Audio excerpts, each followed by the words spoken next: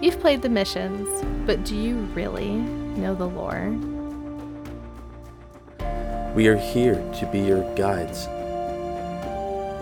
Your guardians. This is Guardians of Lore. Good morning, good afternoon, good evening, and good night, Guardians. Welcome to Guardians of Lore. This is episode 123, recorded August 9th, 2021. The topic for this episode is Beneath the Endless Night Part 1. We're finally covering it. Oh my god, it's been so long. Right? It felt like we'd never get here. I'm going to be the host for this episode. I am Elemist. Hi, I'm Orchid. I'm also here. Kinda. I'm not hosting it though. We got some podcast info. We encourage feedback. That can be sent to us on Twitter at Guardians_lore, at Hey It's Orchid, or at I_am_elemist. You can email us at guardians_lore@outlook.com. You can leave us a review wherever you find the podcast, and if you do, let us know about it. We like reading them. You can also jump in our Discord. The invite is down in the episode description. And lastly, you can find our info on thelorenetwork.com alongside many impressive lore content creators. We're still there.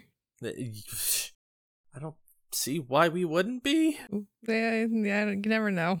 So, this week at Guardians of Lore, the Twoggle, there was a PvP tweet. There was. They just give us these little nuggets, like once every 2 years. They're like, hey, we're working on PvP once in a while. Yeah, ahead of the showcase this month, I wanted to take a little time to talk about Destiny PvP. This is Joe Blackburn, the head of Destiny. He is the assistant game director for Destiny 2. And this was kind of like a small bone that they threw to us, saying like, hey, we know that we haven't done anything with PvP since Trials came out. A year ago. Actually, I think it's like a year and a half at this point. It was since Forsaken came out. No. Or Season of the Worthy. No, it came out, over a year and a half ago. No. It's something like that. Year and a half ago. Yeah. Oh. Jeez. This says, this year, the team has spent a lot of our future-facing effort on plussing up the current Crucible experience. You've seen some of this already in stasis balancing, reputation updates, and shifting weapon metas. And I'm like, no. You already know. I'm sorry. You don't get a thumbs up for me on that. I'm sorry. Considering stasis was shipped broken? Yeah, none of that. You don't get to break a thing and then pull it back and then be like, we're listening. I'm sorry. I'm not going to give you that anymore. You don't get any of that anymore. You don't get a we're listening. You don't get a we're listening thumbs up from me anymore. No. Transmog, what? Exactly. Yeah, no. You don't get that anymore from me. At this point, it seems like a pattern. It's a pattern. That's why you're not getting it from me anymore. And it seems really shitty coming from me and like me saying it out loud, but yeah, I don't know. It says like the first half of 2021, we've been working on the foundation. And the foundation is just fixing the shit that was super broken. And fixing weapon metas that's something that they're always doing. Like that happens every season. It's not something that happens every season. Like changing the meta is constantly shifting. Like that's not something you get to be like, yay, we fixed it. Like, no, that's something you always do. You're always tuning that. We always get a sandbox change every season. Like we get weapons changes, we get super changes. Like that's a part of the game. That's what keeps the game fresh. Or if it was stale, we would stop playing it. Like we'd come and we'd like poke our head in and see like, oh, is the game good? No? Okay, bye. Heck, that's kind of how I approach Iron Banner. Exactly. And that's how a lot of people do too. A lot of the tweet says that they want consistency. They want it to feel predictable. If you play PvP, the team wants you to understand that you will be getting new maps and modes every year, and that the cadence of those coming out feels predictable. And I'm like, really? What does that even look like? Right. Because when you say new maps, what does that even mean? New maps. Because we've been screaming for new maps. 700 days since we've had new maps, by the way. Yep. Just gonna put that out there. And that's exactly why I tell people, like, yeah, I enjoy the PvE aspect, but like Crucible needs love.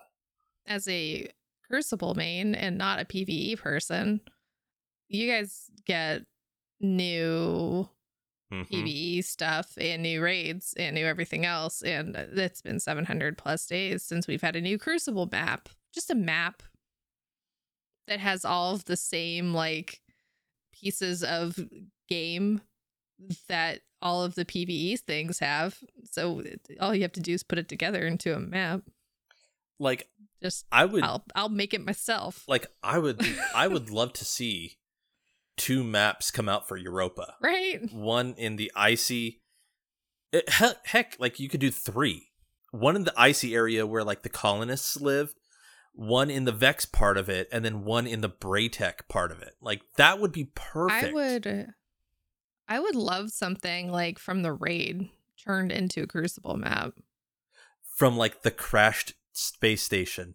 Or even like Atrax turned into like some sort of like dual level.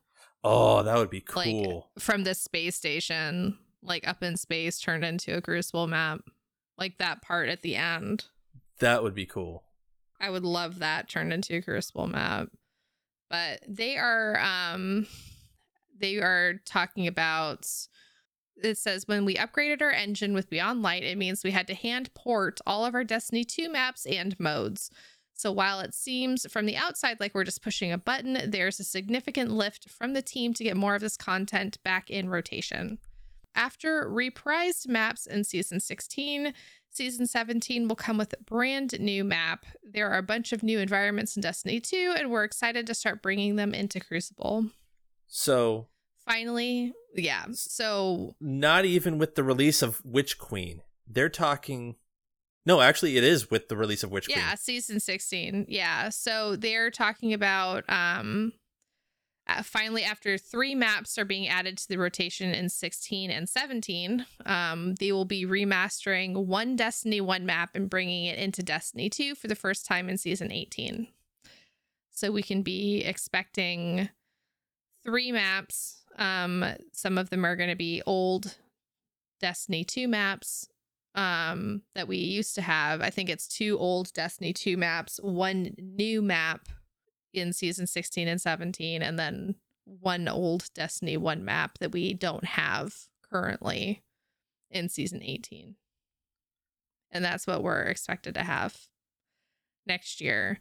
They're also talking about porting Rift into Destiny 2, which is what I'm most excited about. Oh my god, yes. Which is what all of us have been kind of screaming about and what we've been wanting since the beginning, because Rift was really popular. At least it was with me. I love Rift. I loved Rift. Rift is fun. You can still go back and play it in Destiny 1. It's still a thing. And see, I ended up getting a huge kick out of it whenever it was Iron Banner Rift. Because you go in to... I know. Because you go in to do Iron Banner bounties and you're just having fun with Rift. See, this is a thing. It's like, this is what Iron Banner is missing. Like, the fact that it's only Iron Banner Control and it's not Iron Banner Rift, Iron Banner Clash, Iron Banner Mayhem, and it's just Iron Banner Control. Like, I've been saying that for ages. Really makes Iron Banner stale. And it didn't used to be that way. It used to be Iron Banner, lots of different stuff. So it's too bad. It used to be on a rotation. Yeah. Which sucks. And it was like, oh, hey, if I don't like this game mode, I just skip out on Iron Banner this week. Yeah. But they are working on, apparently, new modes for things. So 2022, hopefully they will have new stuff. I'm not holding my breath. So since well, and like it's saying 2022. Yeah. That could be talking the last season of 2022. So like it's possible whether they're going to, try and push it out with Witch Queen or whatever, like the actual time of release is still all up in the air. Yeah. So of the day that we're recording this, since we're recording it on the 9th of August, it has been 678 days since any new original map.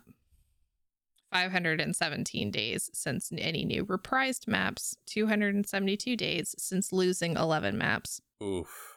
If you really want the countdown, since I have them in front of me. I didn't realize that they took that many maps away. Yeah. We lost half our maps. Oh, I if not more. I know.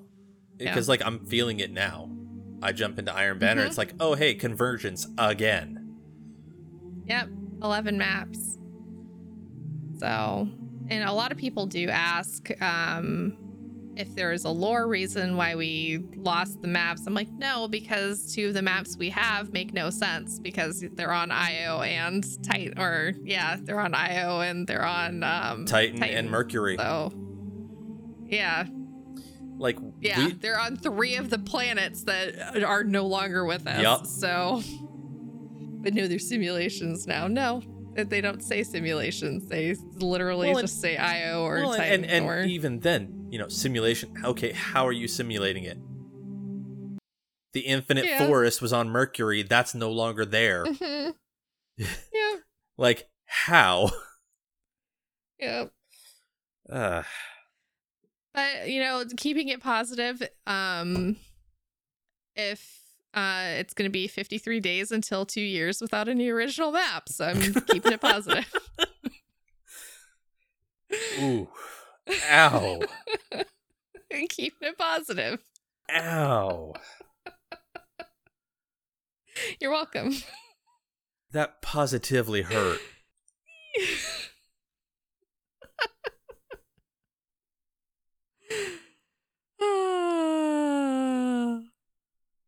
So, we've also got some sandbox changes. Mm-hmm.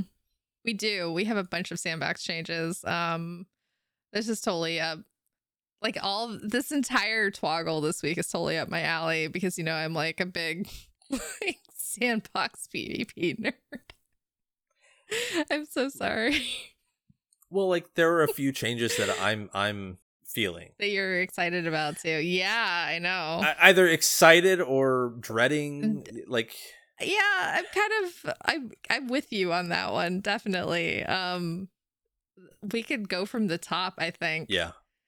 Is the best way to do it. And just if you guys have it pulled up and you're listening to this and you're at your computer, I think the best way to do it is just to go through it with us. I don't think we're gonna hit every single one of them. No, because there's too many things to hit. They're just absolutely. This list is way too high, but they're separating the melee actions finally. I have once too many times tried to punch something and did it wrong, or tried to throw a throwing knife on my hunter and did it wrong. Or smoked myself. and I think that's part of why I don't main hunter, is because that's happened one too many times and I've been like, yeah, screw this. Oh yeah, it happens. But so what they're gonna do is you'll be able to bind your charged and your uncharged melee attacks because they are separating them onto separate inputs. So hooray for PC people, that's gonna be super easy. So you can just put on different mouse buttons if you have a bunch of buttons on your mouse like I do. For controller people, I don't know what you're gonna do. We're gonna have to finagle things around. Yes. I'm waiting to see how it actually is implemented, because it might just be as simple as, oh, hey, I'm not using this button for much of anything, so I'm just going to attach it to that. Or it could be part of the actual layout. Yeah. Because they don't allow controllers to customize their layout. Don't they? I thought they did. It's under custom. I can do that on Xbox. It's been a while since I've looked at it then. Yeah, you can do that. I retract my statement. Yeah. You should be able to. But either way, like I'm waiting to see how it's actually implemented. Yeah, if you guys figure out like a good way to do it, definitely let us know how you guys have decided to map your buttons, because I'm really interested to see how controller people on console have figured it out. Yeah. I mean, for PC people, we have unlimited buttons, so for me, it's no problem. But I am interested to see, like, Xbox and PS4 people are gonna do it. I think for me personally, I'm gonna map it to my B button. I currently have that set for nothing. What do you mean nothing? With the specific layout that I'm using, Yeah. like my actual crouch is my right stick pressed. Okay. So B is the inspect player, like in the overworld thing. Oh. Which, why the fuck would I use that? I don't know. Are you using green thumb? Yes. Oh. Either that or Puppeteer. I don't remember. It might be Puppeteer, actually. Either way. Interesting. If I get to map it to an actual button, it's probably going to be B. Interesting. Huh. But anyway, there are going to be some changes to sliding. Oh, yeah. The slide change. People are losing their shit with this. My God. I'm so confused by it anyway, because they're just like, this is bad. I'm like, okay, but is it? I mean, like, okay, but something, slidey shotgun, something, I don't understand. I don't know. It looked like a lot of the changes were specifically to slide shotgunning. Yeah. So, but it's sliding with any weapon, and it's really just going to affect people who are, I think it's really just going to affect like PvP people more than anything. But it's negative 20% stability plus 15% shotgun pellet spread. So yeah, shotgun people, and 1.5 times flinch. Which makes sense, because if you're sliding anywhere, your flinch is going to be higher. So, you crazy cracked like slidey sniper rifle people, while you're aiming and sliding at the same time, like you're not going to be able to pull off those like, crispy headshots. Slidey crispy headshots, because you're sliding while you're trying to do it. Like, it's a little more realistic. So I'm sorry you can't do those really good, power fantasies. Sorry. I don't care. Get over yourselves. We'll see how it plays out. I mean, everyone was freaking out about the recoil thing, and it turned out to be literally nothing. So I think this is going to end up being the same thing. Probably. Yeah. So let's just move on. I mean, I'm sorry if your slidey shotgun thing is going to be terrible. It's going to be fine. It's going to be fine. So do you want to talk about the Titan stuff? Yeah. So there's one change that I'm really looking forward to. It's to the Middle Tree Sunbreaker. Okay. They are actually increasing the time that throwing hammer survives before exploding. Like, it's almost double the time. And they're increasing the damage of the throwing hammer against powerful PvE combatants by 50%. So I have more reason to actually go run my favorite subclass, or one of my favorite subclasses. But then there's a change that they're making to bubble, it does not spark joy. Oh no. It doesn't spark joy. So they increase the actual damage that the bubble takes from bosses from 0.25 times to 7 times damage. But it's all dependent on the actual resilience of whoever is casting the bubble. So, like, if you have maxed out resilience, or we don't even know where exactly it's going to max out, but if you end up hitting that cap, damage taken will scale down to 0.25 times, so quarter times. So that I'm kind of worried about. You know, from a PvE standpoint, like, people need me for bubble. And if I can't provide a sturdy bubble, my team's fucked. So we'll see how it ends up going. It's got me worried. There are some hunter changes that are coming. Yeah, so the Top Tree Golden Gun one is something I really like. So they changed the damage fall off from 20 meters to 25 meters in the Crucible, so that's gonna be really good. That's an excellent change. I see that used a lot in Crucible, so super duper 2 thumbs up for that one. There's a lot of good arc starter shit, so yay for arc starter people. Absolutely. There's also a really good nerf to ghost knives, so sucks to be ghost knives people.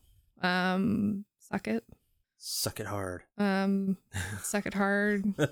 I'm really sorry for you ghost knives people. Yeah, they actually I did like what they said, as the fantasy of this ability is that of a stealthy assassin and not a stealthy raid boss. We decided to tone down the damage reduction. I'm like, oh my god. What the fuck? Oh, I love like, that. It's so true, but actually, yeah. I love that. But it like, these patch notes are so good. Like, the snark is good. The snark is like very good and very warranted. Yeah. Oops. So, but it does look like the actual nerf is going to be minor. It's pretty minor. It reduces the damage during your super from 52 to 47%. And there's an additional damage reduction when you're invisible from +5 to +3%. So it's not actually that bad. But I think it's going to be a good change. It'll be a good balance. Yeah. There is a bunch of Warlock changes that I have opinions about. The Warlock main having opinions about Warlock nerfs and changes. What is this? They are they're reducing the damage versus close range supers for the stasis one in PvP, and I'm like, why? It sucks already. You're just gonna make it worse? Okay, that's cool. Neat. They're doing weird nerfs to Top Tree Dawnblade and doubling down on heat rises, which few people really use. I mean, I eat my grenades, so I can like AC 130 people with my Arbalest in Crucible, mainly in trials, because it like really irks the shit out of people. It makes them really mad. I've been killed by warlocks who do that in Iron Banner. Yeah, it makes people really mad. They get super pissed off. So they are increasing the duration of heat rises considerably to 15 seconds. For speedrunners, this is very good news. Like, speedrunning community is gonna love this. This is excellent. So, Icarus Dash, unfortunately, is only 1 air dodge every 4 seconds now instead of 2. But if you eat your grenade and then do it, you get 2 dodges every 5 seconds. So, you know, okay, if you are pretty conservative about it, you'll be able to get very far across maps. Cool. Unfortunately, your location now appears on enemy radar, so that's bad. A good thing about it is that you never appeared on radar before because you were always above their radar. So you could always kind of like sneakily sit in space and kill people because they wouldn't know where you were. Not anymore. That sucks. I just wonder how they're actually going to appear on radar. Like, is it going to be the whole sector thing, like normal radar, or is it going to be a specific blip? Probably a dot. I don't know. We'll have to see. Because like that could We'll change see. it. That could change how good or bad that nerf is. Yeah, we'll have to see. They also did a bunch of changes to Well. It has the same nerf that Bubble has for PvE, which we'll have to see how that is. There's a weird buff in the Crucible because this isn't something that you really use in Crucible.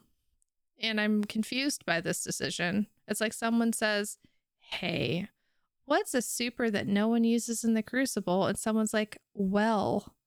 And they're like, okay, well, let's make them use it in the Crucible. And they're like, all right, we'll just give it crazy power.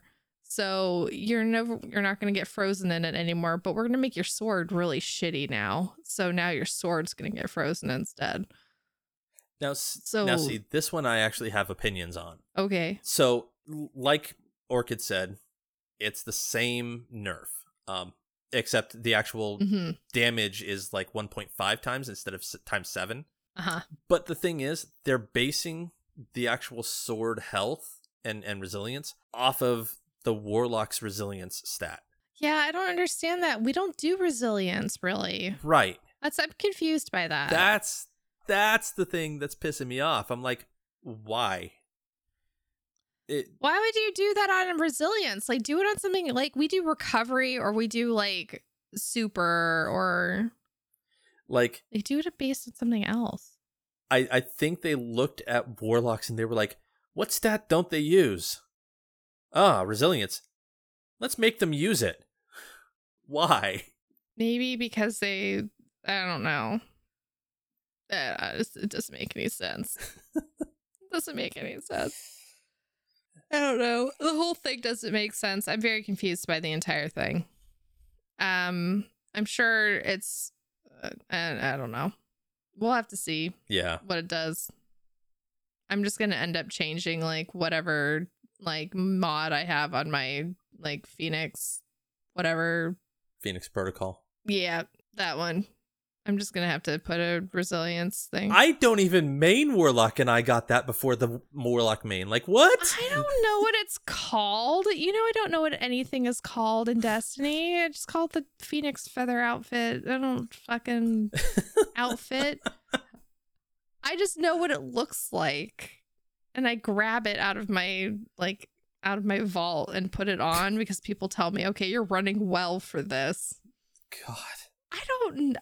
Okay, I play Crucible, so I don't do the activities with other people. And when I do, they say you're running well for this. And I say, okay, I'll grab the thing.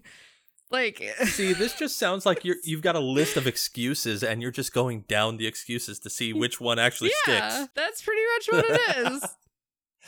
Anyway, so that one will be really interesting. They are finally fixing Chaos Reach. I'm happy about them finally fixing it because it got super borked when Beyond Reach when Beyond Light came out. Oh, it was getting kills Beyond Reach. It was, yeah, beyond walls and everything. Beyond this wall, beyond that wall. Oh goodness. Beyond that rock, beyond that. God. Jesus Christ. So that'll fix a lot of stuff. It's mainly you're gonna have to be a little more precise with the beam because they're fixing it. So it looks like they're super nerfing it, but they're actually like fixing the way the collision works. So it'll fix the way it actually works with like the wall and collision damage. Trust me when I say they're fixing the way it's not going to hit you through walls anymore. That's what they're doing with it. So, hooray. Yep. The one I'm most excited about is that they're buffing my Andes. Guys, Andes are back. Andes are back. I'm so excited. I'm going to be an Andes man again. Hooray! For people who don't know, ARC buddies are named Andes. If you are a newer listener and did not know this. Yeah. They have a name.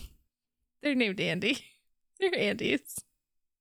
Andes are now 13 seconds and are going to fire 10% faster. I'm very excited about this. That's all you need. I'm going to have infinite Andes again. Oh, man. Hooray. And then who cares about Nova Warp? No one. That's pretty much it. Yeah. Turning your tokens. Yes. Claim your rewards because the season's pretty much over. The season is pretty much ending like a week after this releases. Like now. Week and a half. Yeah. So claim all your season 14 Bungie rewards, your seasonal challenges, anything from the season 13 season pass that you still have on any of your characters. Your splicer engrams, all your rewards for like infamy, valor, and don't forget to turn in your Vanguard tokens. Those are being not deleted but deprecated. They are not going to be usable in the new season. No. So claim your rewards, turn all the shit in. Do it. Turn it in. And now let's go ahead and listen to a Lore Network ad. Let's do it. Yeah. Woo.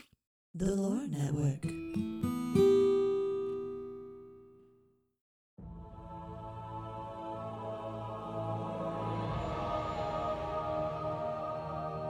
Have you ever wished that someone could just read you the lore? Destiny Lore Audiophile may be just the podcast you've been looking for.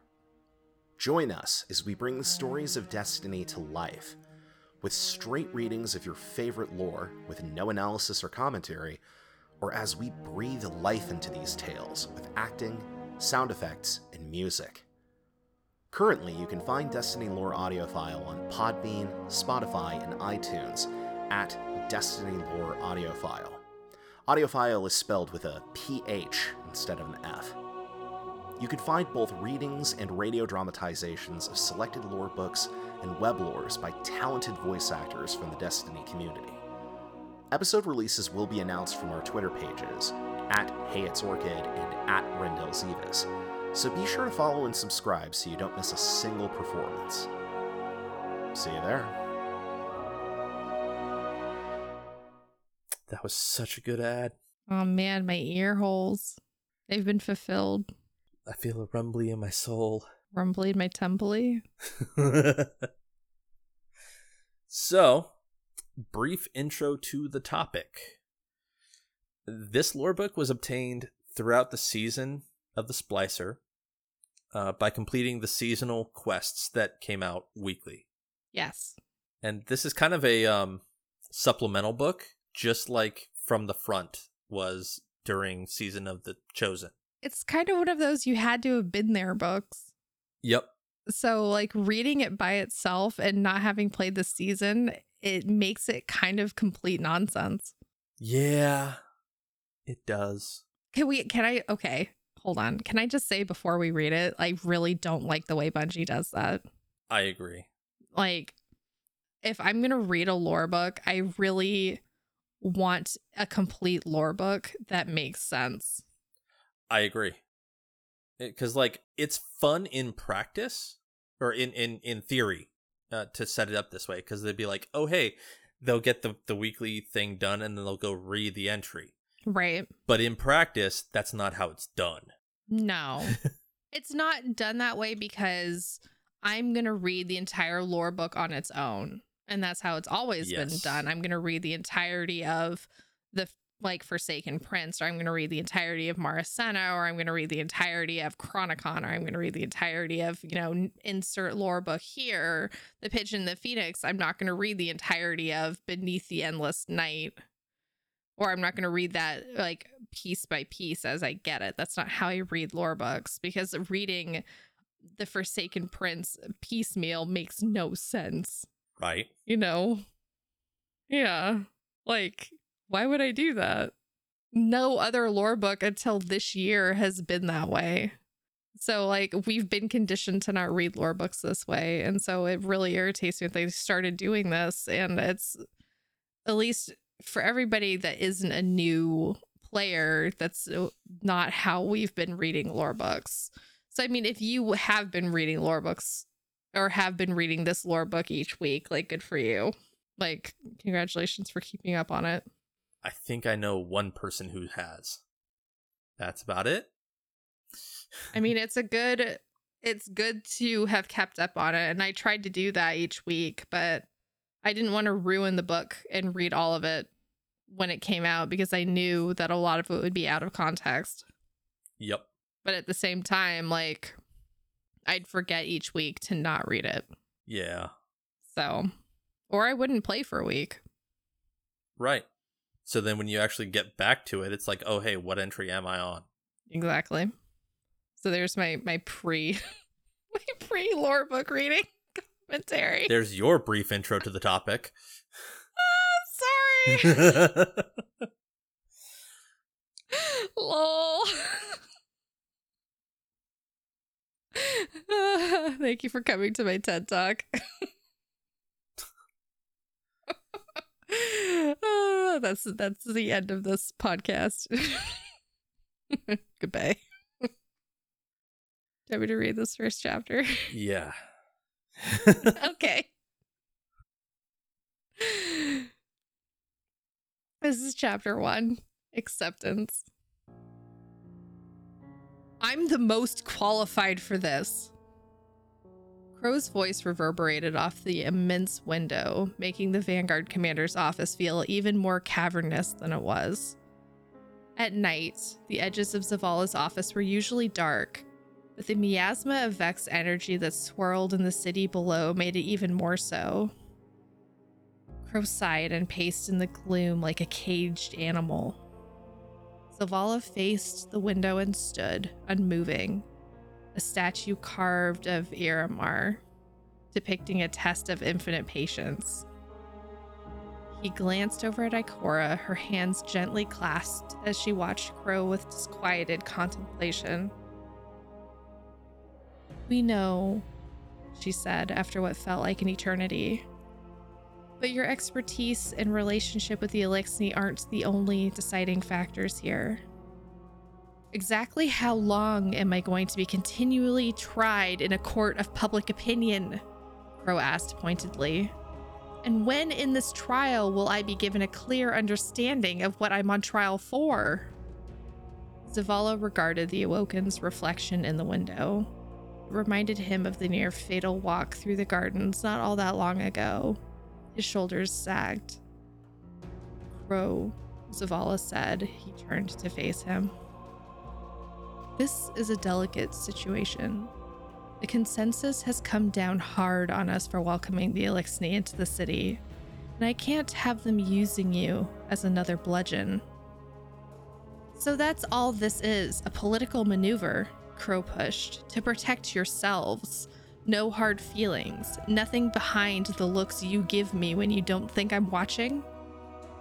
Zavala stiffened, and Crow sensed the conversational temperature in the room change.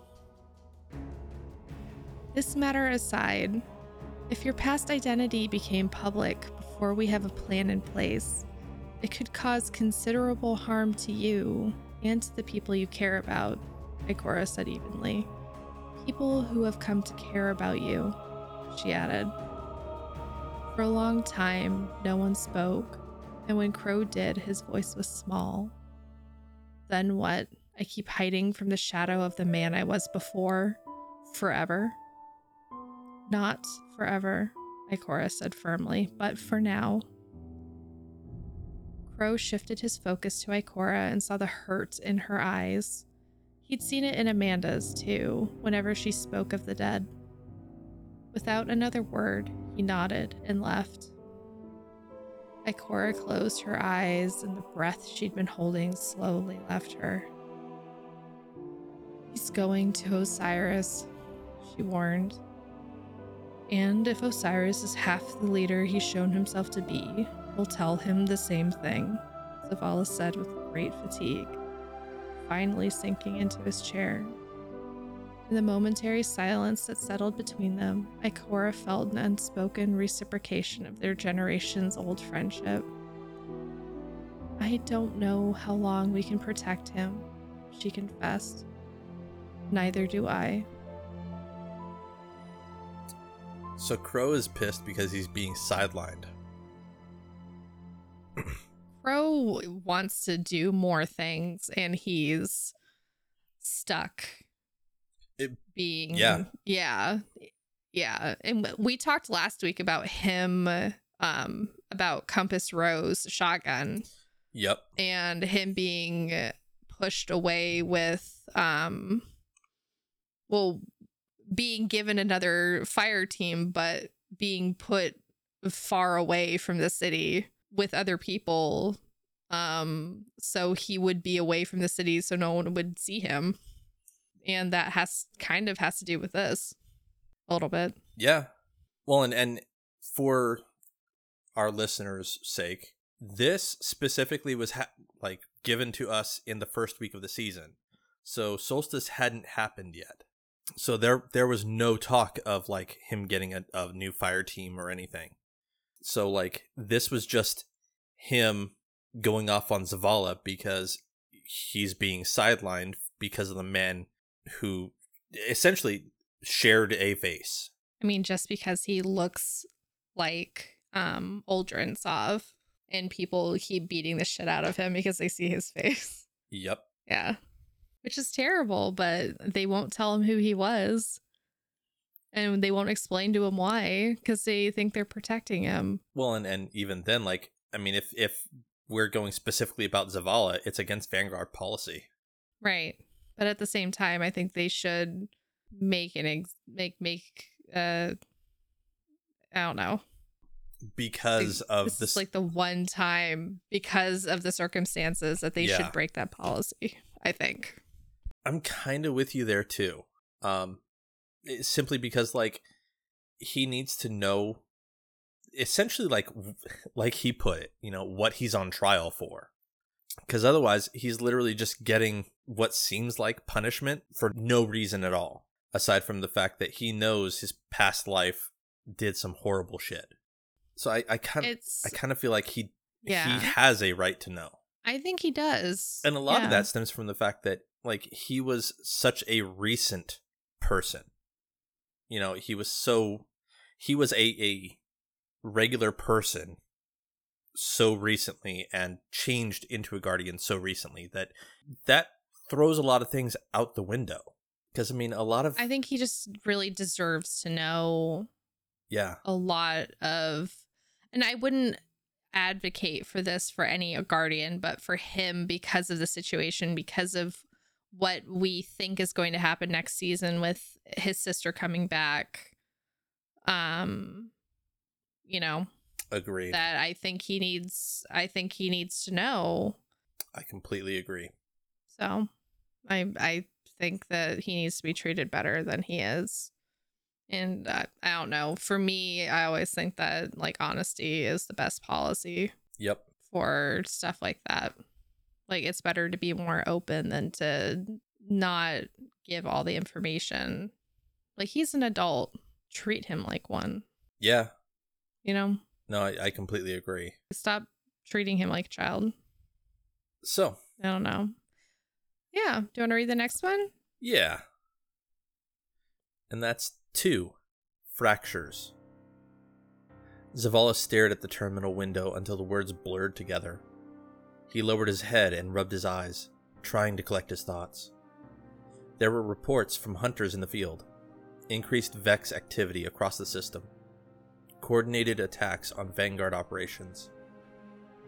Anomalous disturbances within the city, all on top of Elixni and human confrontations within the city's walls. A buzzing hum bloomed to life over Zavala's shoulder, followed by the gentle weight of a ghost that came to settle there. Is this the best use of your time? Tarj wondered aloud, which elicited a look from the corner of Zavala's eye. Tarj rarely spoke, but when he did, there was always purpose. I don't recall asking for your opinion, Zavala said as he tried to refocus. I don't recall giving one. Zavala turned this time to give Tarj another look.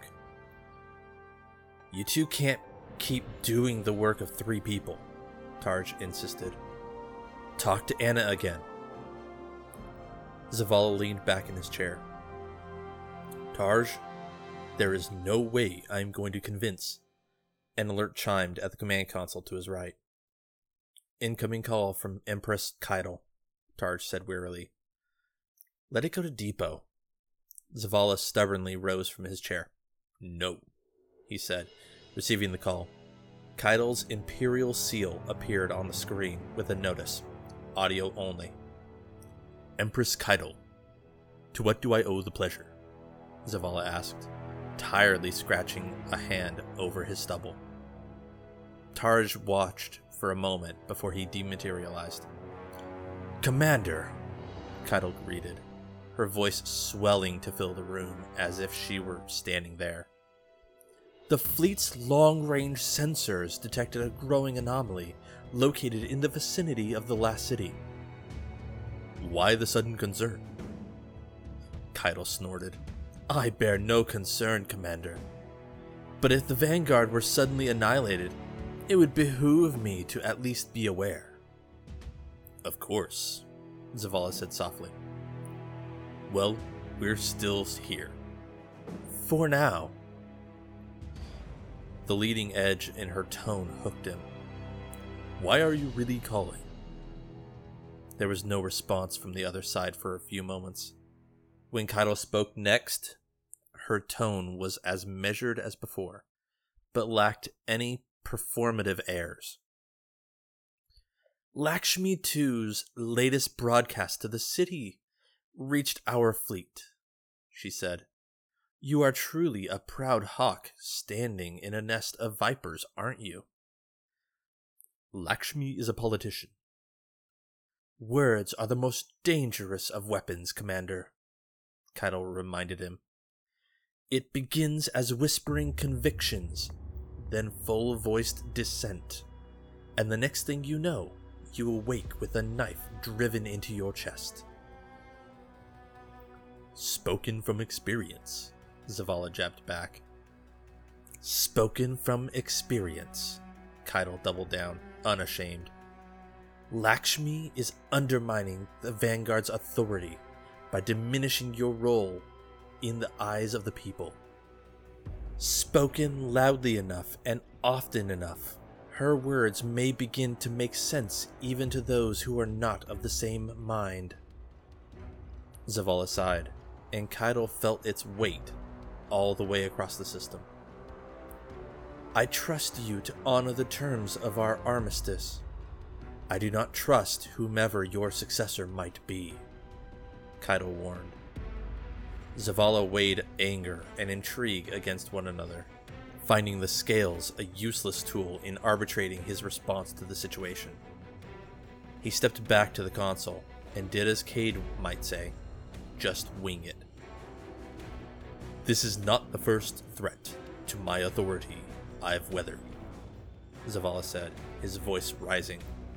So don't delude yourself into thinking otherwise. And don't you dare come at me for whatever remorse you might be feeling about deposing your father. Zavala heard the low rumble of an appreciative vocalization over the speakers.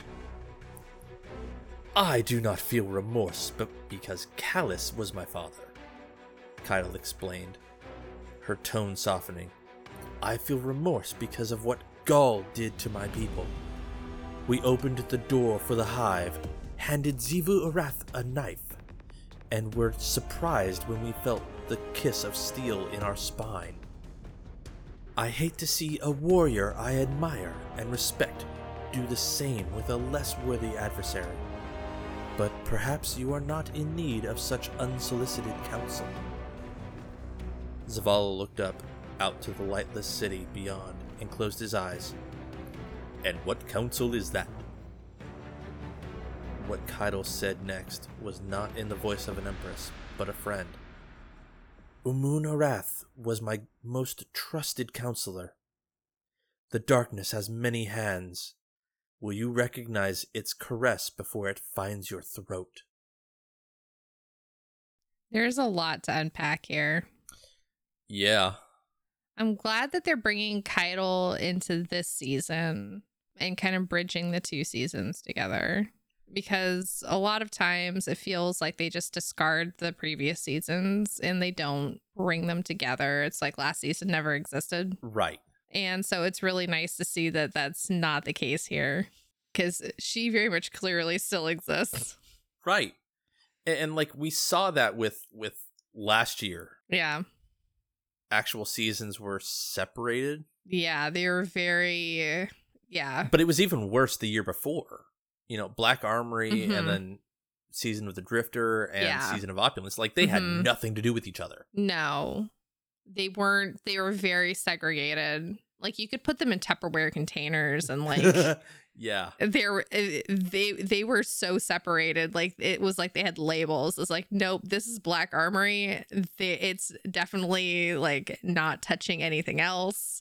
It's like there are allergens in this that is not touching like Season of the Drifter. I don't want my It's Drifter not... in my Black Armory. I don't definitely don't want Callus I don't want in there. Drifter. I don't want Drifter in Ada. Oh. Not shit. Not like that. Oh. Woo. Not like that.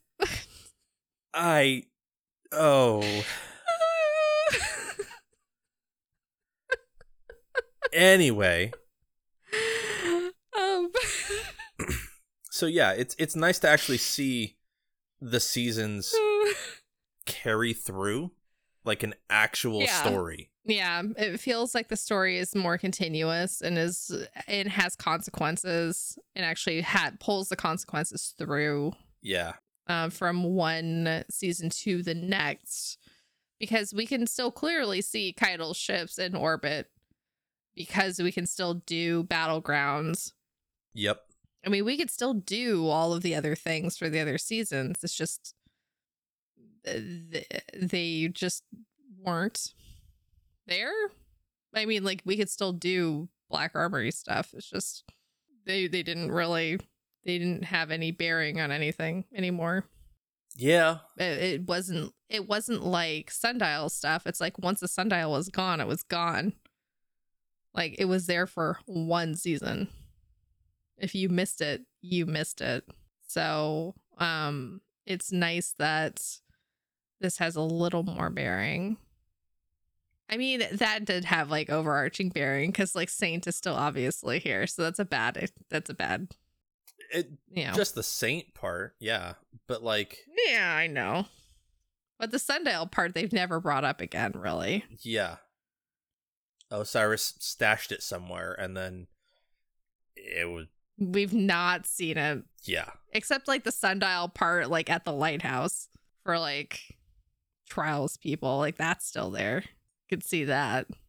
Anyway, this brings up a lot of things from like Immolent and Xivu Wrath, and this brings up a lot of things from like, I don't think we really realized from the web lore like how important that was going to be to the story, especially since we've had undertones of Xivu Wrath the previous two seasons. We have, yeah. I mean, she was first and foremost in Season of the Hunt. Like, those were her doings. Right. Yes. And then Season of the Chosen, it was all underneath the surface. Mm-hmm. I'm enjoying what they're doing with her character. I am too. And we haven't even actually heard from her or seen her. We and really I'm already haven't. liking her. I am too. Especially even before, but we've been getting a lot of Xivu Arath not being in the forefront. It's been the whispers of Xivu Arath like in the background. Yep. Because we've not seen anything. Not really. And I'm really enjoying it. Yeah. So both of these entries were from week 1. Mm-hmm. So this was a lot for week 1. But this was a nice tide over from week 1 to kind of link this to the previous 2 seasons. To link week. Yeah. No, this was nice. This was good. I think. Yeah. And during that first week, essentially we were introduced to Mithrax, to House of Light Splicers, the Elixni Quarter in the Batsa district, which is where the Scourge of the Past raid happened. I know. I had such a squee like when. Oh my god, I did too. When we went there, I was screaming. I was so excited, and I ran all around. I was just like, I was amazed that we were there and having such a good time. Like going to all my little corners again. I remembered. I was like, I bet Cap, yay! Well, and like so I remembered being super excited for a couple minutes and then being super pissed because that's not where I left it. That's not where I left the boss. Oh yeah, I know. Yeah. Yeah. Not just that, but I was like, why can't I run around down here? Uh-huh. Yeah, I was like, why can't I go around to like the circle underneath? Why is that not a thing anymore? Like, I want to run around down underneath. I want to hit the buttons. Why can't I do that? Where's my lightning wall? But then, yeah. I want to get zapped by a lightning wall. But why isn't that there? In week 1, we were also introduced to Lakshmi and her motives and essentially her propaganda. And then we were also introduced to the situation that came across the entire city, the Endless Night. Right. So, would you like to continue? I would. I'd love to. All right. So, this is 3 gifts from the shore. Oh, we mentioned this during our Splicer weapons Elixni in the Big City. Elixni in the Big City. I love that episode. It was really sad. He is dead. I know, right? I'm sorry, Elma. No. He's not dead. It's not confirmed. It's not confirmed. They just had. I think he's dead. They just had bags that they had to heave stuff, out with. But he got away. Okay. He got away. All right. Well, this is the beginning of that story since I just read like a little tiny piece of it. So this is the entire part of the little piece that I read for that story. So this is Gifts from the Shore. Though the metal crate they were carrying likely weighed more than they did, the 2 Elixni gave Saint 14 a wide berth on their way to the Elixni Quarter. You see how they distressed, Saint grumbled. Amanda Holiday scanned the crate into her datapad. The unexpected shipment of emergency supplies from the Tangled Shore nearly offloaded. Don't be such a sourpuss, she said lightly. Mixing with new folks, good for the soul. I mix, objected Saint, but the Fallen, they do not enjoy my company, and I feel the same for them. Maybe that's exactly why Ikora picked you for this, Amanda said. Though Saint was fully helmeted, she could swear he rolled his eyes. 2 more Elixni came bearing another crate. One noticed Saint too late and stumbled, dropping the crate. Its security locks popped as it crashed to the ground. A young Elixni wearing House of Light colors and a bright orange and blue Vanguard lanyard scampered over in distress. Saint sighed. It is fine, he said to the Elixni. Spider probably sends more surplus from old House of Dusk. Knowing you carry supplies from our enemies is great joke to him. He dragged the crate out of the walkway with one hand and knelt to repair the locks. As Amanda scanned the damaged crate, the young Elixni came closer. He eyed Saint warily, then held up a sheaf of paper like a shield. Manifest, he stated haltingly. Thank you, Amanda said with unforced brightness. She tapped her datapad. I've got it digitally. You got it digitally, echoed the Elixni. He fidgeted for a moment, then proudly held up a badge on his lanyard, which read temporary. Amanda smiled. What have you got there? Authorization for unloading of supplies from Tangled Shore. Of supplies sent from Spider, he said. He leaned in slowly, looking carefully at Saint and Amanda. My gentleman, he added slyly. Amanda snorted so abruptly that Saint fumbled with the lock, crushing it in his hand. Saint looked up. Can you two not be quiet? Oh, come on now, Amanda admonished Saint lightly. I don't hear you practicing your Elixni, and this fella's doing his best to bridge the gap. Amanda turned back to the Elixni. That ain't exactly right, but you speak our language pretty well, she said. Thank you, answered the Elixni, clearly eager for conversation. Do all humans here serve spider cow? Serve spider? Amanda spat. Spider's nothing but a... And the 5 spirited words that followed were replete with hard consonants. The Elixni froze, wary of her tone while not understanding her words. Amanda caught herself and took a breath. Which is our way of saying he's a kind and generous individual, she said to the Elixni, who nodded along with her.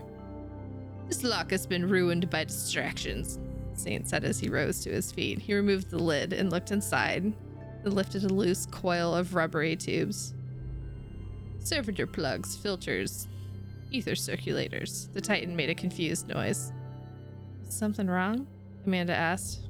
Not at all, mumbled Saint as he picked up a small golden cylinder trailing braided sapphire cords. This rebreather alone is worth more than my ship. Amanda moved toward Saint and looked for herself. She recognized a few necessary survival items. Condensed prefab, ceramic plating, vapor distillers, generator couplings. But amongst the tubes and filters were otherworldly treasures. A nanomesh sphere filled with thick pink liquid. Chrome conduit splitter with entropic plating. Glimmering opal sparkling in a nest of delicate lavender sponges. The hell is Spider playing at? Amanda said to herself. She called out to the Elixni. Are they all like this? Yes. Each one is very full of delights from our culture, from our home. We are very thanks.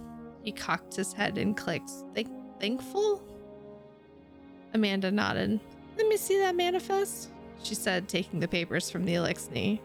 He nodded and rejoined the other workers. They will still need many of our resources to stay here, Saint said as he carefully resealed the crate. But this will make things easier. I am surprised Spider is so generous even to his own people. Amanda frowned at the manifest. This doesn't make sense, she said. There's a note at the top. Don't know what half the stuff is, but it's gotta be good. Spider had it. It's all written by hand and there aren't values for anything on here. Saint looked at the papers over Amanda's shoulder. The crates came from Spider's storehouse, he said. If you did not send them, who did? Look at this listing, Amanda continued. This item says best osmosis filters hidden in his bottom drawer. This item is just a row of question marks. Here's one listed as a clock thing. This line says noisy cube, smells bad, but everyone likes it. And what's with this signature? Amanda squinted at the shape scrawled at the bottom of the form. It's a ship? She guessed, handing the paper to Saint. The Titan turned his head as he looked at the drawing. Ha ha ha, he cried, slapping the paper with the back of his hand. Look, it's bird. Amanda looked again at the uneven charcoal lines and could just make out a wobbly blackbird. She let out a long breath and shook her head. Awful artist, she said. I guess he's an alright guy. And suddenly she was smiling. this is more tragic having known that poor Elixni's fate. Yeah. Because, like, this is a cute scene. It's a tiny... it's just a conversation. And It's a tiny... Yeah. It's got Saint going over the inventory. Amanda's going over it, with him. And this Elixni is trying to pick up on some of the words that they're saying and trying to figure out the meaning and, how to use those words. She curses. If you guys listen to our Elixni in the Big City episode, you'll recognize the 5 spirited words that followed were replete with hard consonants. Like, that was used word for word in the ramen scene as well. Mm-hmm. Yeah, exactly. Which is how you know it was Amanda. that those were tied together. Yeah. And it was just a misunderstanding. And Right. You weren't to know that was what kind of wrote his fate. And it's awful. That a misunderstanding is what, like, kind of wrote his ticket to death. Or at the very least, dismemberment. Yeah. I mean, between that and, like, people that were, on edge from Lakshmi's bullshit and, their own stressors and From not having seen the living sun. in darkness. Yeah. Yeah, living in darkness and depression and anxiety and, having, their literal enemies for hundreds of years now living next door to them.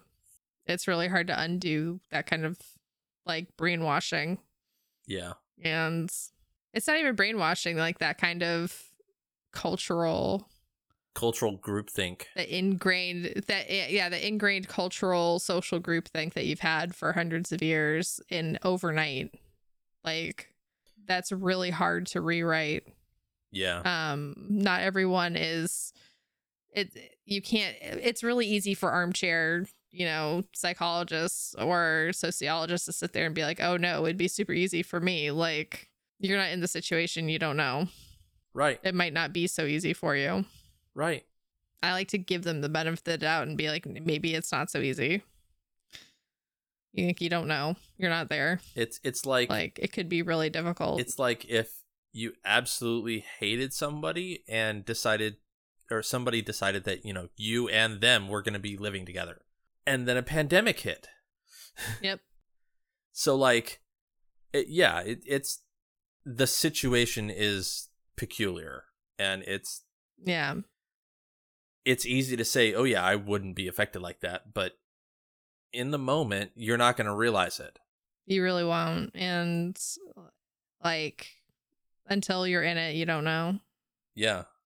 Now, the one thing I do want to point out, steering away from that part of the topic, Spider is gifting all this equipment to the city. He's totally not.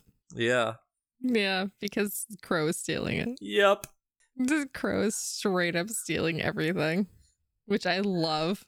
And we get that from the line near the very crow end. Drawing. The Titan turned his head as he looked at the drawing.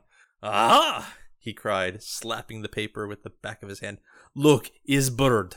I love that. So he's signing it with a crow picture. Like, he's drawing a crow on the manifests. I love that. I love that so much. Well, like, at this point, it's just desserts. Mm-hmm. Spider put a bomb in Glint and forced Crow to do things. So now Crow is exacting his revenge and playing Robin Hood. Like, it's just, it's funny to me. It's ironic. I mean, he kind of deserves it after, I remember from one of those lore entries from Crow and Glint from last season, watching, Glint and Crow watching all of I think we watched like a pearl float past. It was like a black pearl or some sort of like very expensive, very rare, like zero gravity pearl or some sort of like 0 point pearl or something, like float past. It was some like very expensive, very rare thing, like from the storehouse. Like they specifically mentioned like a bunch of items that were extremely rare and extremely like, Yeah, like the Mona Lisa and yeah, it was just all these things. You're like, oh, okay, you have all this stuff, all right. And I'm like, oh, okay. I don't know why you're mentioning this. And then it's just like, oh, this stuff is now showing up, like having been stolen. It's neat. It's just like a nice little thing. I just love that he's become a thief now. Might as well use his thievery for good. I like it. yeah, you're not wrong. Mhm. I like it. I do too. And like I likened it to Robin Hood, and I think that made me like it even more. It is. Anyway. It totally is like Robin Hood. It's great. Oh yeah. Stealing from somebody Yeah. who's ether rich, giving to somebody who's ether poor. Yeah, it's great. No, I love it. So are we ready to move on? Yeah. All right. Let us do the next one. This is for conspirators. Arak Jalal narrowed his eyes with impatience as Dead Orbit's head of logistics struggled to satisfactorily account for the faction's supply caches. The pair had been wandering around the massive hangar for an hour, while an enormous ship was being loaded in the background. Jalal had seen the celestial disappearances and the encroachment of the Black Fleet as clear signs that Dead Orbit's final exodus must soon begin. He had ordered a redoubling of departure preparations, but found the faction's rank and file struggling to keep pace. Jalal cut off his subordinate's bumbling presentation. This is insufficient. Earth will soon be behind us, and Dead Orbit will have to survive on the supplies that we provide. His mild tone and half-lidded gaze underscored the gravity of his words. Supplies that you are in charge of tracking. You do understand that, don't you? A furious blush spread across the administrator's face. He bowed his head and scuttled away as Jalal crooked his head in annoyance. Behind him, a raspy voice floated up from the maze of towering crates. Leaving us so soon, Jalal? He turned to find Lakshmi II and Executor Hideo. The future war cult leader stood formally, hands clasped before her, while the head of New Monarchy browsed the shipping crates with casual interest. This is an impressive collection. I had no idea Dead Orbit was so well funded. Hideo gestured broadly to the crates. Jalal shrugged. It's a life's work, Hideo. Everything we'll need to reseed the human species elsewhere. You should join us. We're fine where we are. Thank you, Lakshmi interjected. As a matter of fact, that's why we've come. Jalal bowed his head and gestured toward the hangar exit. The trio ambled outside. Hideo and I are concerned about the current Vanguard leadership, Lakshmi began carefully. Jalal allowed himself a mirthless chuckle. Yes, I've heard your open editorials. You're becoming quite the demagogue. I never knew you held such strong feelings about the Fallen. If it's incitement to speak the truth, then so be it, Lakshmi fired back, sharper than intended. The Fallen have been a useful catalyst, but that doesn't mean we are wrong.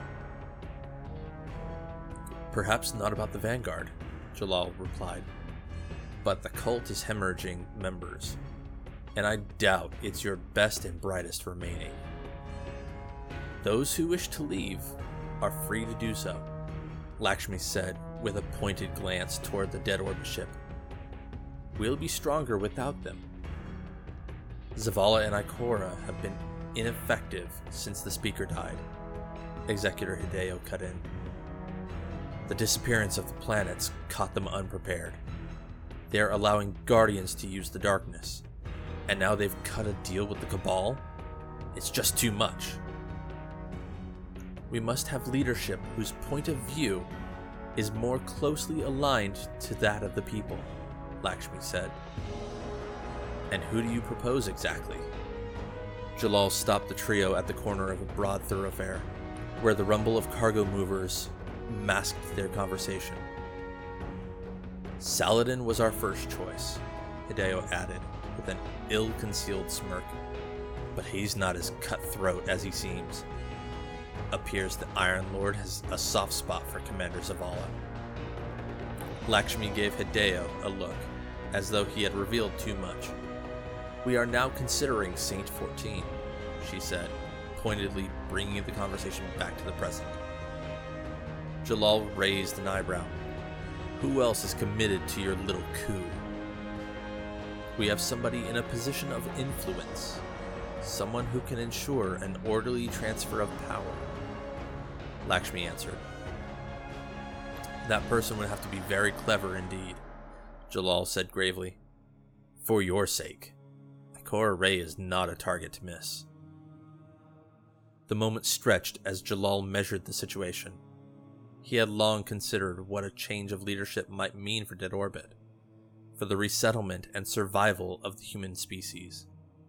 And as always, the allure of personal power, a position of eminence in a dying society, was a constant temptation. So, where do you want to start? The factions are assholes.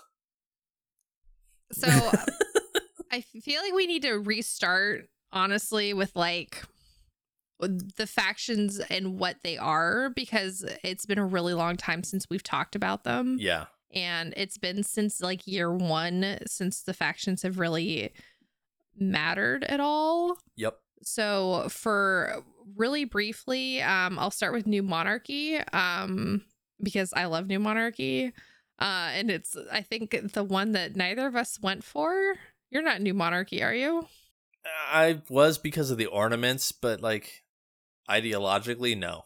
Yeah, so New Monarchy is the faction that really kind of wanted to bring back the Golden Age. And they also wanted to gather people to participate in the Crucible. They're like really into Crucible. And the leaders are called Executors, like Executor Hideo. They hang out on the other side of the tower, kind of by Ikora. Mm-hmm. They have like red and gold. Their outfits are really cool. Honestly, I think they have the best shaders.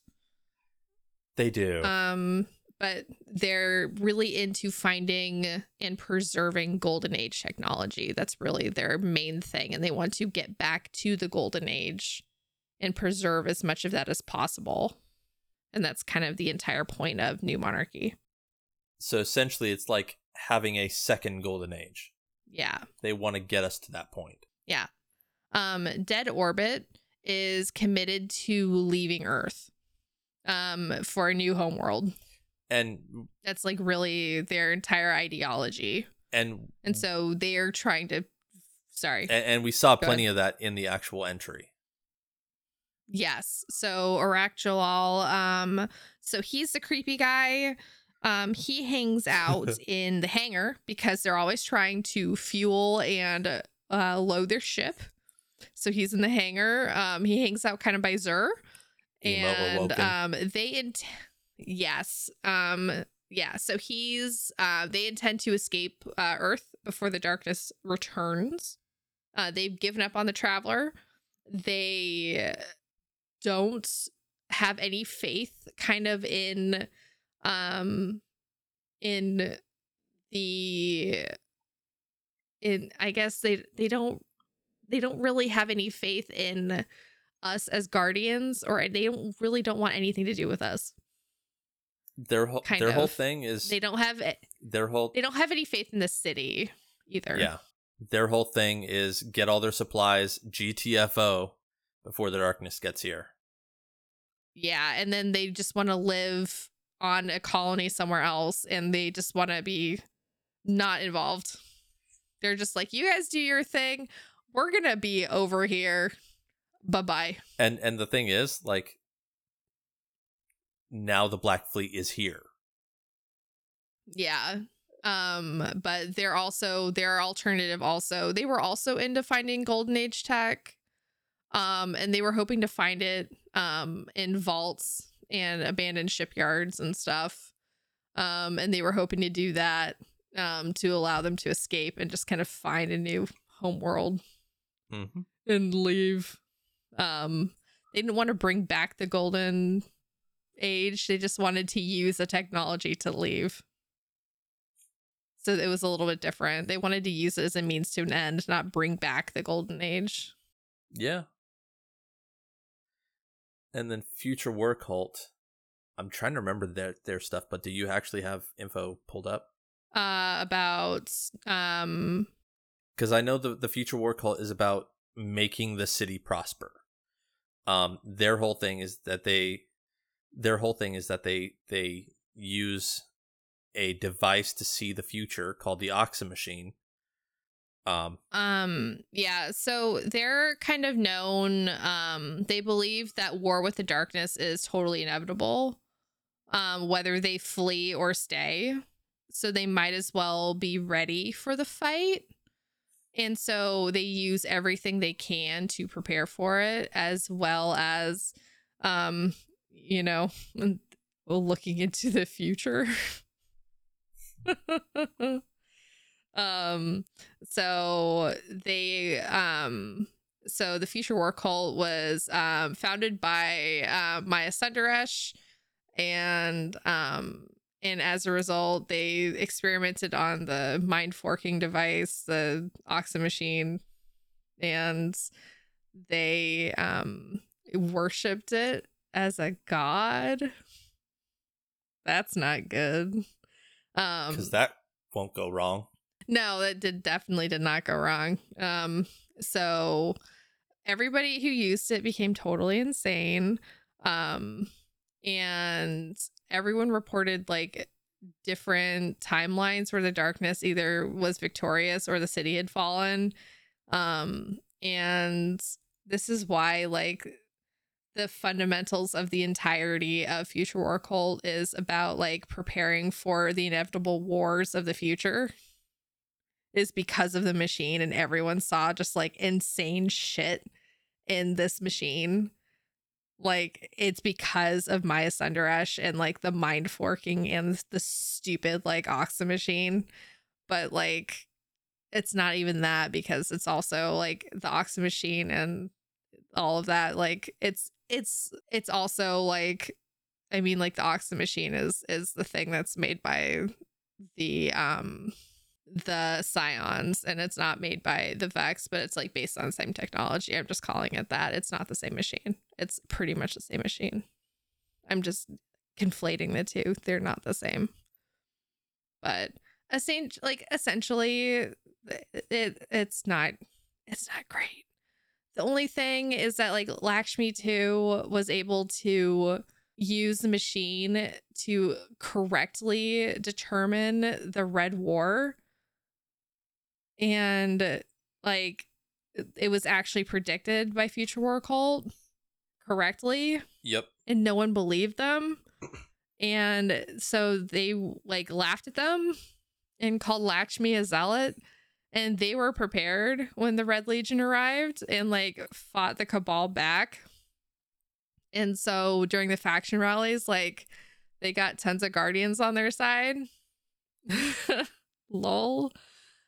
But unfortunately, that they all of their members were kind of left them during this season, which we'll see. I mean, everyone's been playing, so. See, now, the thing that I'm going to point out is the fact that, like, the one successful prediction that they had was the Red War. They didn't. The one successful. Right. They have had no others. Right. None before, literally no none others. after. They've been writing the Red War prediction coattails ever since. Yep. For 4 years. Yeah. 4 years they've been writing that. And even Ikora, Stupid. was like, okay, so you predicted the Red War. What else? Mm-hmm. Yeah, nothing. So like, with the actual predictions that have been made for this season, I'm interested to see if those actually become true or if they're just complete fan fiction. Yeah, exactly. But yeah, that's kind of the history of all three groups. So, and taking that into account, now you know. Taking that into account, now you know the future slash not future things. I feel like that was important to point out. It was important to know the goals of each of the organizations, because then it frames where the leaders are really coming from for this entry. Yeah. I feel like it does because with Jalal really is wanting to leave, and I think a part of that is smart because he's really sticking to his guns and saying like, no, I'm protecting my people and I'm not going to play your petty games and we are going to get the fuck out. So like the darkness is here. We can't fight them. Like we have families we need to protect. We're not going to play your games. Like we don't really care about your city. We can protect our own. Yep. Like goodbye. So, I mean, I agree with him, honestly. I can't fault him for his view. I can't either. And like I was like Future War Cult in Destiny 1 and like I still am. If I go back into Destiny 1, I'm still Future War Cult. Because I've never changed it. Like I still am. It's just I really like the colors. Of course you do. What? They're really bright and cheerful. But anyway, knowing the goals really helps understand this entry. And I think it really does. And it helps you understand why Lakshmi and Hideo are so invested in finding a replacement Vanguard. Well, it has been 2 years since Cade died. Yeah. And while they've Almost been doing 3. okay without a third. Yeah. Well, they've been doing okay without a third. They really do need a third. Whoever that is. I agree with that. I don't think they've done horribly. I mean, they've barely had Ikora. Like, let's be real. Like, they've been really running with one. Yeah. Or if we have been completely honest, they've been running with Zavala, Osiris, and Saint really kind of running things because Ikora has just been so checked out. Yeah. Ikora's been the angel on Zavala's shoulder. And that's been about it. But yeah. And we do see that they are, like Hideo and Lakshmi are going to other high-ranking Guardians to see if they will be willing to actually replace the current Vanguard. Which is like just really shitty. Right. TBH. Like, they go up to Saladin and they're like, you know, you mentored him, but would you be all right with replacing him? It's like, what? That's just so shitty. I'm sorry. Fuck you. Like, come on. Yeah. And for our listeners, the reason we haven't really covered what happened week by week for week 2 and 3 is just because not much really happened outside of just getting more of what's actually happening. Like, you know, Lakshmi propaganda, Mithrax having a argument with Saint and Osiris, Mithrax sharing data with Lakshmi. Yeah. The one thing I do want to point out is that Mithrax was sharing data, Vex data, with Lakshmi in hopes that he can show her that they can have a mutual cohabitation. Mm-hmm. You know, I'm trying to do better for the city because I want my people to live here, kind of a thing. Right. Mm-hmm. So, I don't know. It's, yeah, like we'll see what happens next. But this is kind of the first real rumblings we're hearing from Lakshmi, like actually stirring shit up, like in the lore book. Like we've been hearing in game, we've been hearing her actually doing her broadcasts by this point, like fairly regularly. yep. Because this was week 3, I think. At this point, we're starting to hear broadcasts from her by week 3. At this point, I think there were 3 different broadcasts. Yeah. They were pretty much on a weekly basis, and they were all just propaganda. Mm-hmm. But would you like to read our last entry for the night? I would love to. This is entry 5, Sabotage.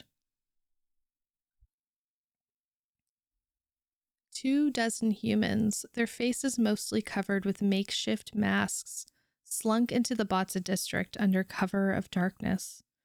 Some were armed with weapons, though most carried workday tools like crowbars and wrenches. They planned to infiltrate the Elixni quarter and find evidence of aggression. If that failed, they would send a clear message that the House of Light was unwelcome in the last city. Knives tore into banners. Noxious fumes filled the air. Paint cans rattled. The hum of the machinery around them disguised the sounds of their labor while hushed voices conferred in tierce conspiratorial tones. "I think this is their food," a young woman whispered to her male companion while warily looking over her shoulder. She didn't see anyone as they crouched by a large ether tank, but she imagined the Elixni crowded together in a nearby building. Did they even sleep?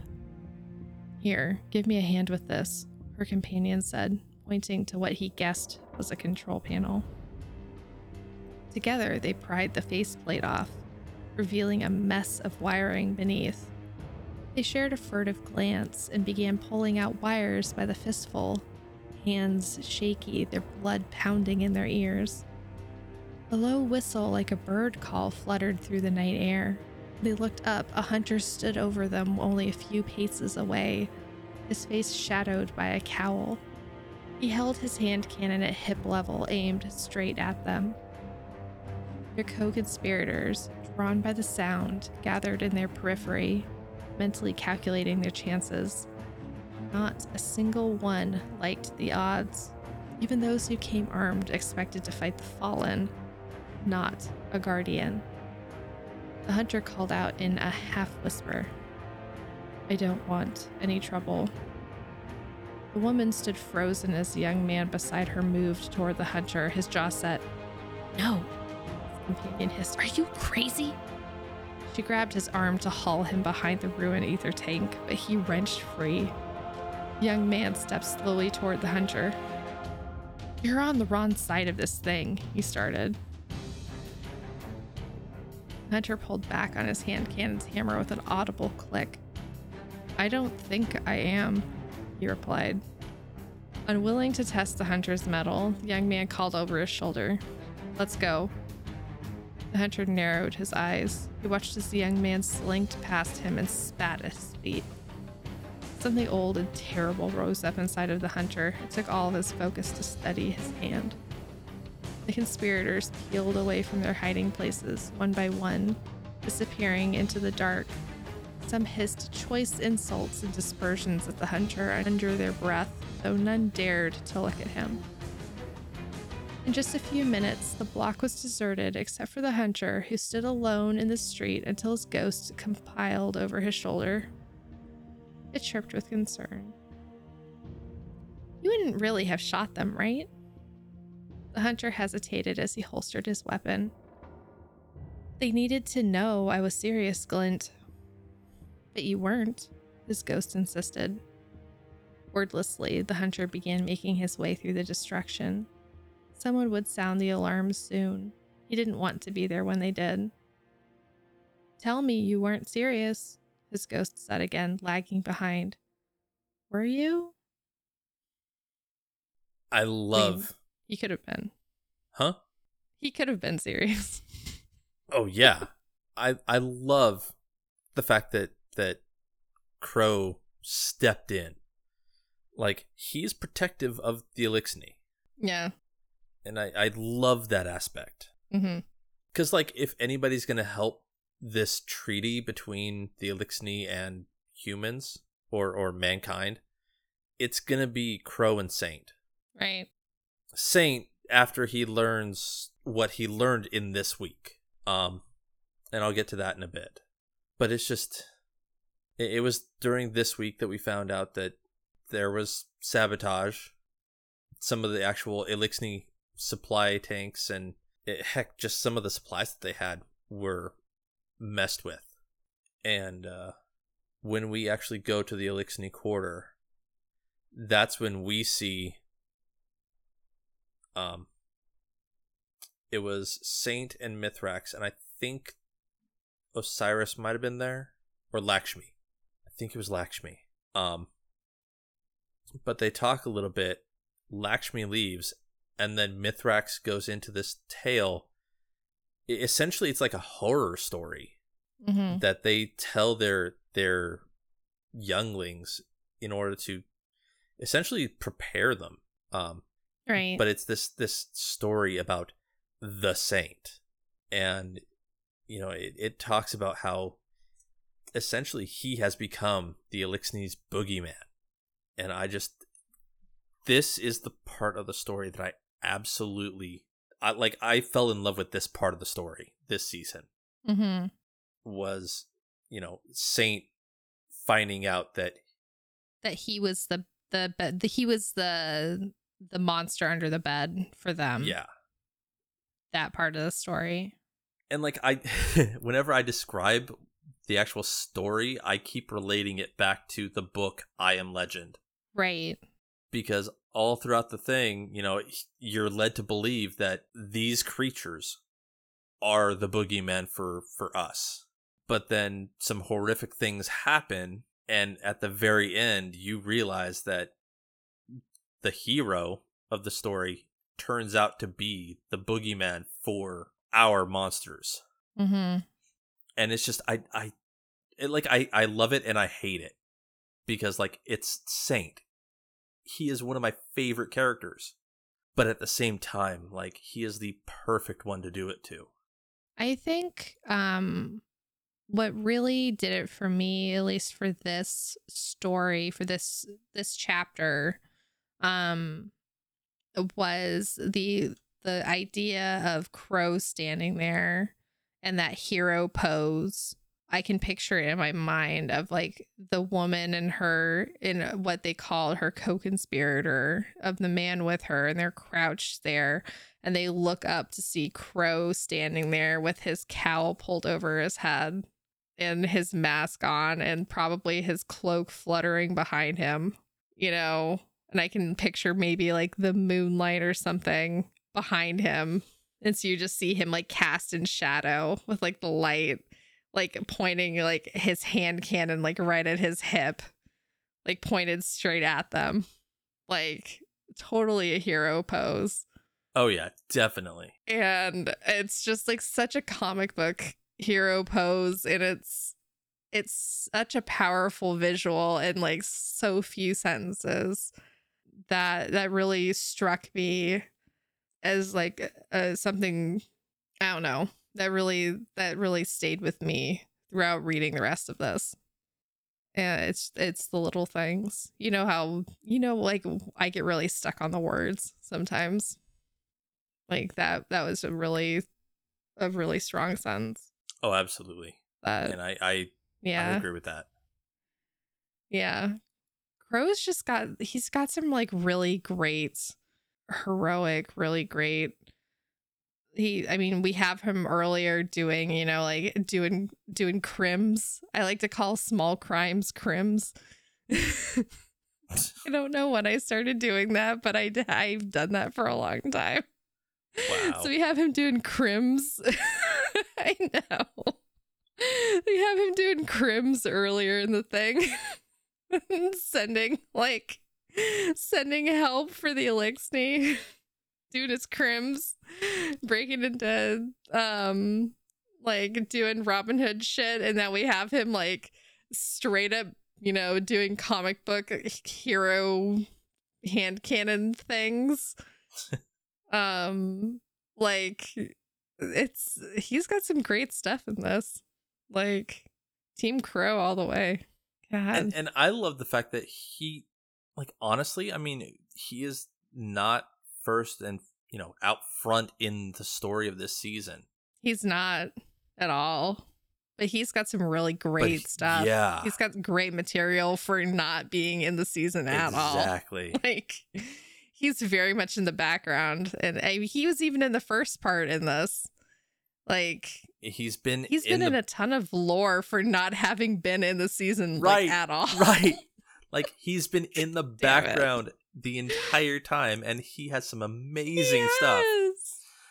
He's, like, coming back around to Compass Rose, like we talked about in the beginning and last week. Like, he was on that lore book. He was in the very first chapter of this. Like, fucking in everything. That guy's everywhere. He's the real who's who of Destiny lore this season. He's so fancy. He was even on the fucking filigree ghost shell, wasn't he? Yep. God damn it. That guy's everywhere. He's so famous. Have you ever heard of this Crow guy? He's on every single lore card ever. Well, considering, like, the Compass Rose mentioned, like, not by name, but, like, he specifically was being thought of for a fire team. And then Filigree of Light, it was actually him and Glint playing with the younglings.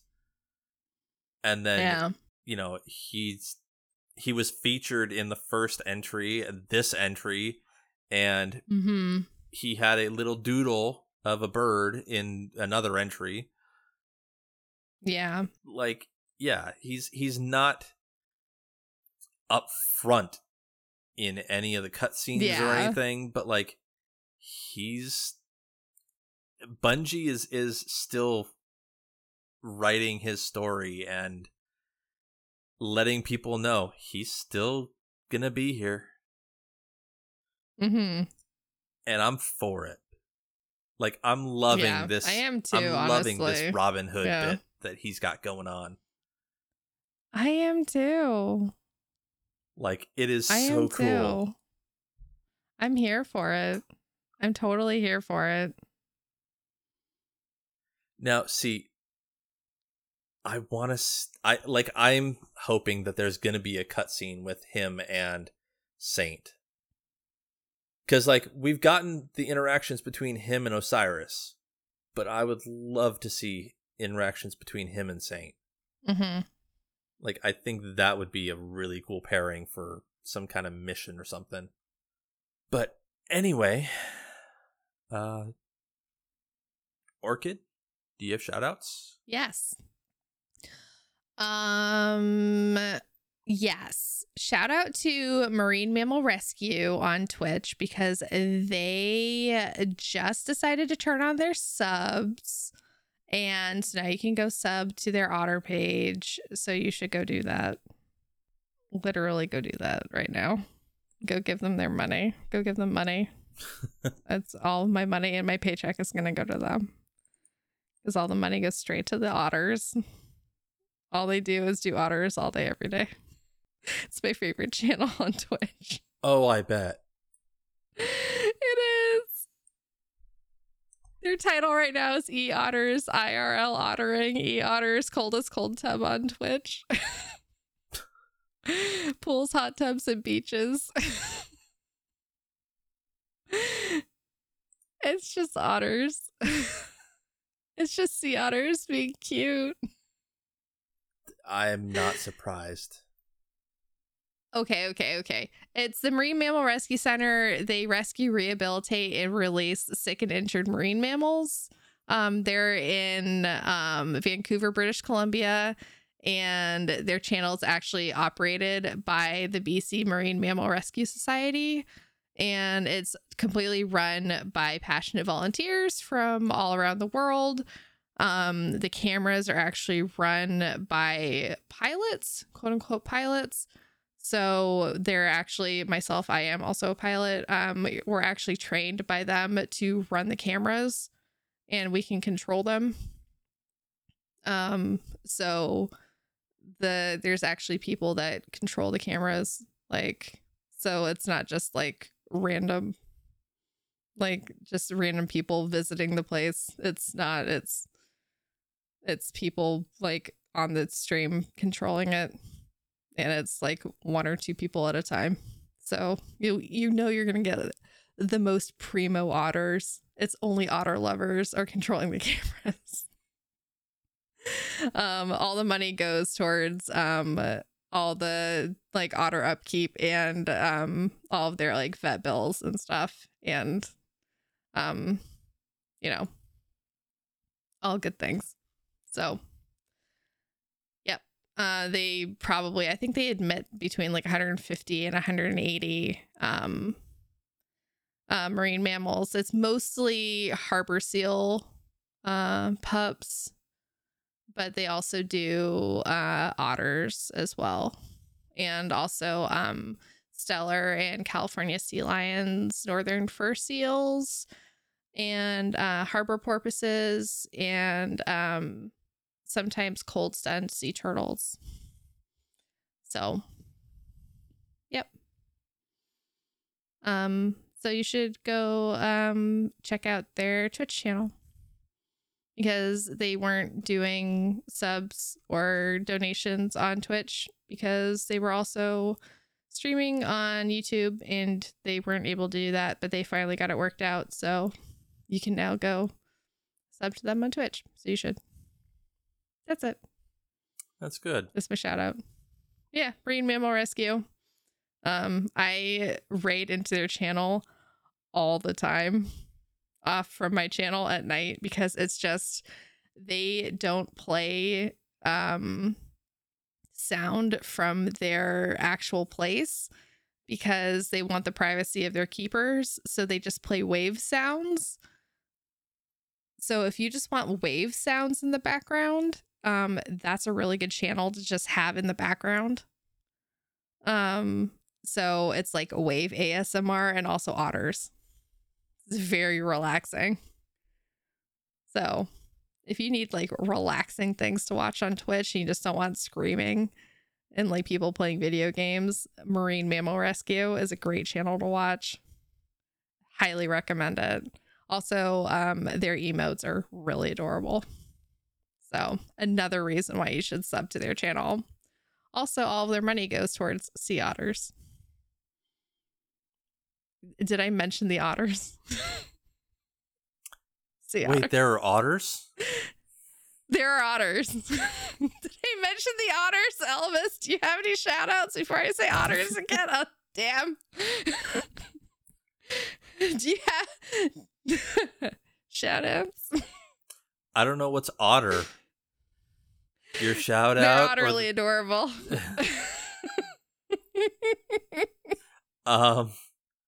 Yeah, shout out to my brother. He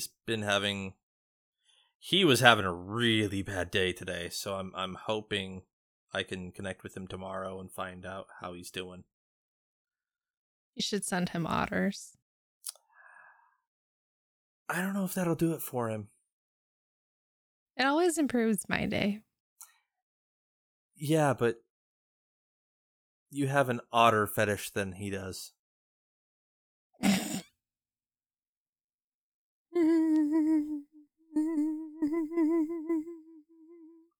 Whether you want to take It's that true. OTTER or ODDER. Completely up to you. So this is the part of the episode we like to give special thanks. The audio for this episode was produced by Rindel Zivas. You can find him at Rindel Zivas. The artwork for this episode is courtesy of at VolshockB on Twitter. The music in this episode is copyright Bungie. We're able to use it under their fair use policy because they love their content creators. If you'd like to dive into Destiny lore... I'm redoing that one. If you'd like to dive into Destiny lore on your own, visit ishtar-collective.net. They are the resource we use to make our show notes. Thank you, Baxter. Thank you, Baxter. Thank you. So, final reminders. You can find us on Twitter at Guardians_lore, at HeyIt'sOrchid, or at I_am_elemist. You can email us at guardians_lore@outlook.com. You can leave us a review wherever you find the podcast. And if you do, let us know. Or you can just jump in our Discord and talk to us straight on there. The invite is down in the episode description. So, Orchid, say goodbye. Bye. Take care. Bye. Otters.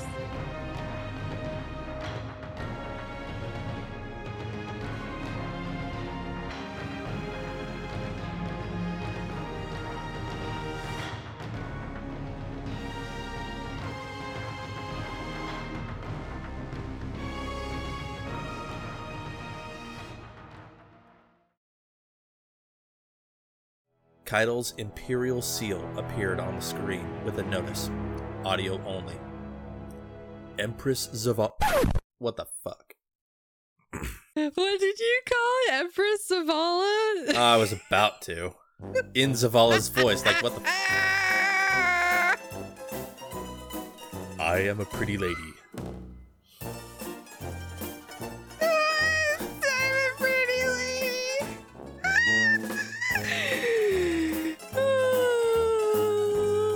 With my long, flowing locks. Lol, with my locks, flowing locks. Okay, sorry. Keep going.